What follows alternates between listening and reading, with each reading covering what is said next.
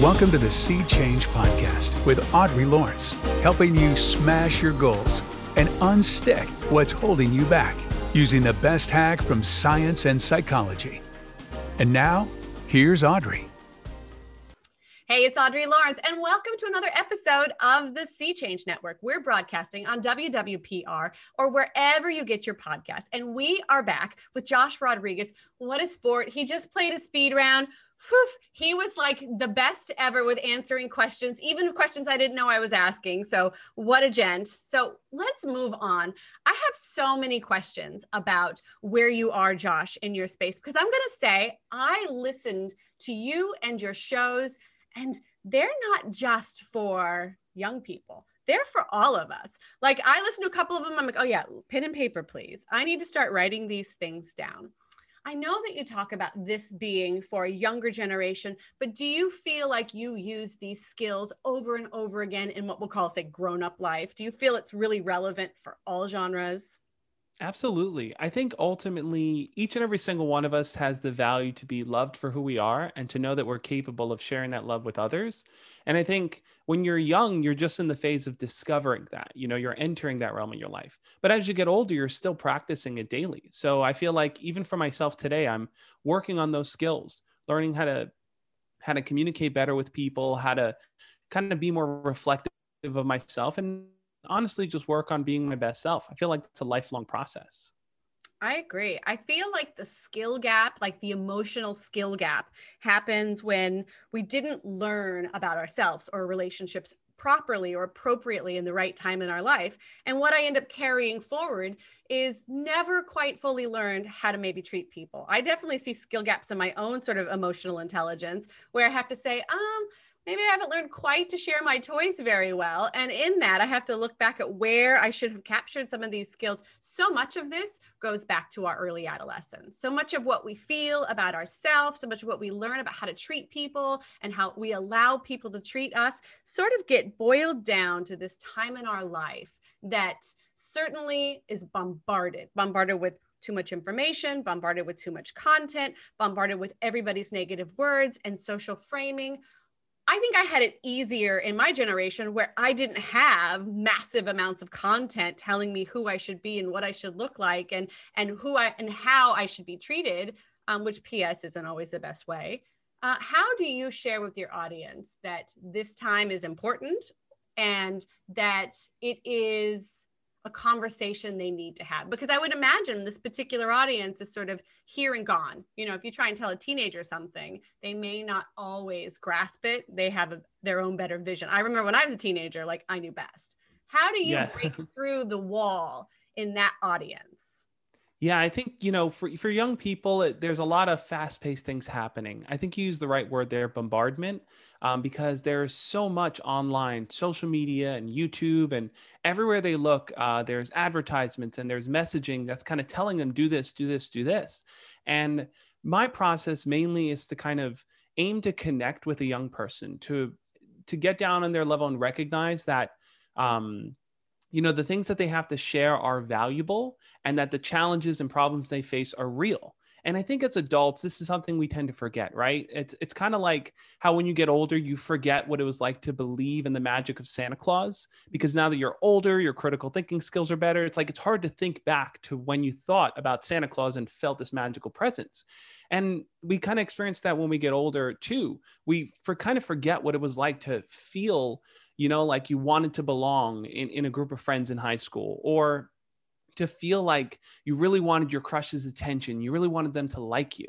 So I really try to tie back to those feelings. I really try to think deeply about, what teenagers are feeling. And when I speak to them on their level in a way that kind of validates and shows them that what they have to say matters.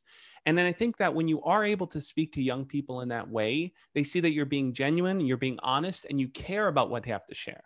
And when a teenager feels cared about, they're more open to be more vulnerable and to honestly put themselves out there. Interesting. I think you're spot on. The part that resonated with me, well, so much of it did, but it almost feels like a parenting tool. And that isn't necessarily a particular avenue you may have ever considered in your space. But if you're a parent of a teenager and you want to understand how to get closer, it may be worth it for you to check out Josh's channel, because I'll tell you, the content resonates in my own life and how I should think about myself and add to my own skills. But if I'm rearing a young person, it may help you reframe what it is to have a conversation that is down to earth, that is grounded in fact, that is validating to your audience. Josh has done that. So that's a very interesting thing. I can see the next episode, Josh, teaching tools for parents. I love it. That's the next book, Josh. I love it. Okay. I'm curious to know where people can learn more about you. Where can we see you, learn about you, have you come to our school and talk about what it is that is so passionate to you? Definitely. I think that one of my goals is to kind of reach out more to schools and parents and to kind of do more one-on-one coaching with students. And the best way to kind of learn more about me is to go to my website, thejoshspeaks.com. I also have a book out that's available for teenagers, and I think it's the perfect guide for any parent to buy for their kid. It's called Embracing the Awkward.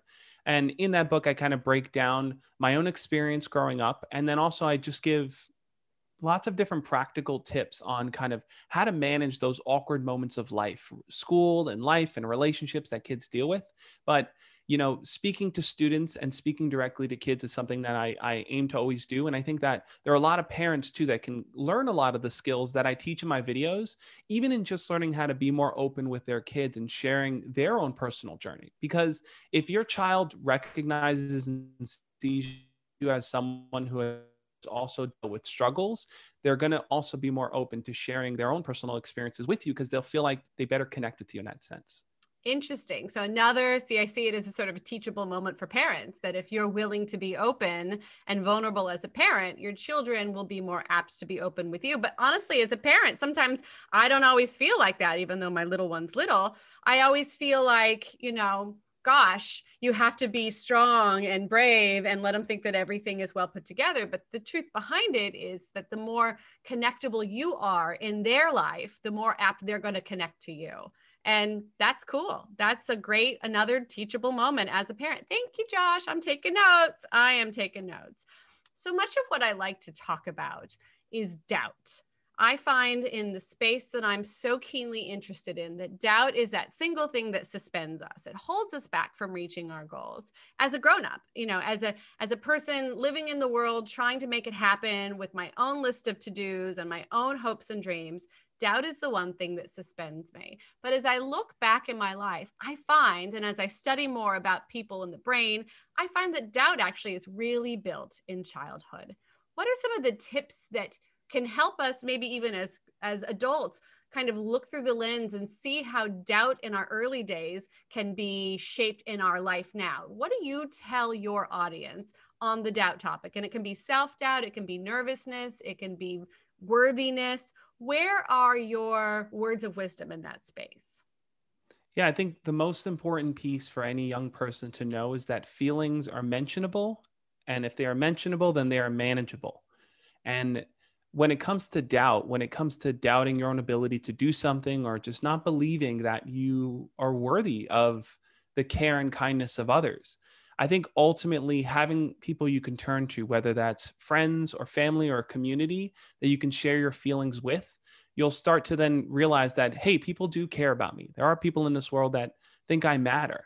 And if I do mess up, or I do run into a situation where I don't know how to handle it or approach it, I know that I can share that with someone who can offer advice or offer a listening ear. And I think that what I really try to encourage my audience to do is to take those chances, to try things, but not just try them because they have to do it. Try it because every opportunity really is a learning experience. And even if it doesn't work out the way that you anticipated, there's still something that you can pull from that story and something you can share. And I also really try to encourage young people to recognize that they have the ability to also be leaders in that sense. So your experience and your outlook on it can influence someone else who may later on run into that type of situation. So having an experience and then being able to share it, you can teach others and encourage them, and you yourself become the leader and the role model. And that's something I look at too when I look at my Josh Speaks kind of brand and everything I'm doing. I recognize that, I'm one finite person in this world. And I realize the best thing I can do is to encourage teenagers to also share their stories and to continue it going on. I tell them, create your own, Bobby Speaks or Sarah Speaks, and just share your journey with the next generation as well. Amazing and beautiful. And isn't it so informative that when we choose to help other people through our own action is when seeds of gratitude are planted? Because we feel really grateful when we can help somebody else, regardless of where we are in our lives. If you have a really bad day, instead of kind of sitting in the sadness, I encourage and I write about what it does to your brain to actually step out of that for a moment and go help somebody else. So when you choose to be a leader, given the outline that Josh just talked about, that gives you an opportunity to seed gratitude inside yourself that blooms and continues to fruit and give to other people. So I love that. I love where it goes. I love what you're teaching. I wish I had that when I was a kid, because you're raising a generation of, I would say, intellectually intelligent people that are our future, people that are going to run the universe, people that need to be in touch with themselves, their feelings, and how they can create real impact on the world around them, even if it's just the people in their circle. That's beautiful. I love it. Well, before you go, I have one last question, and by no means is it a short one. But we talked before, and I appreciate our conversations, but we talked before about purpose, and that topic just means so much to me. And this process for you has been, you shared a little bit about the cathartic process of your purpose. Let's talk about what this is to you and what purpose means to you uniquely. Yeah, for me, purpose, I think that we tend to look at purpose like, what is my one life purpose? And I don't know if it's as solid as that, because I think as we meet new people, as we have new experiences, that purpose is always evolving. But what I think remains consistent is recognizing that each of us has what it takes to be somebody great. And that is something that is just inherent in our existence and who we are. So when I reflect on my own kind of grander purpose, or even how that manifests in my day-to-day actions, I realize that the best thing I can ever do is to offer my honest self to others, to be a caring, kind person, and to lead my life with a sense of compassion, mindfulness, and confidence in all of my actions. So a big part of my day is really just trying to be my best self in how I interact with others, thinking deeply about the human experience and how everyone has their own story, and looking at every single person as someone who carries their own thoughts, experiences, and feelings, and really, really connecting with that. Looking at every person as they have their own thoughts and feelings. Gosh, if we just all did that every day, if we just did that single action, imagine how different the world could be. Josh, before we go, do you have something that you want to share with our listeners? Something that I forgot to touch on, maybe a topic that's passionate to you, maybe that aha question that you get so often. Where is that nugget that I didn't unveil today? I mean, I would just honestly tell everyone to kind of, if there's someone in your life that you care about, let them know. Just think of one caring person in your life that has helped shape you into who you are, whether it's a parent or a friend, whether it's a teacher from your past, whether it's your child. Think of one caring person and make sure to just spend a little bit more time with them, to pay a little bit more attention to them, and to offer a little bit more love and loving kindness overall to them, if you can. Amazing. Can I tell you, can you come back to our show again? Because that was beautiful, Josh. That was amazing. I hope you can join us again. For those of you who are just tuning in on WWPR, we're being joined by Joshua Rodriguez, an absolute star. And I'm going to tell you, just a golden-hearted gentleman. Thank you for listening to the Sea Change Podcast with Audrey Lawrence. Sea Change, a book written by a chick, but not a chick book. To learn more and download your free workbook, go to audreylawrence.org.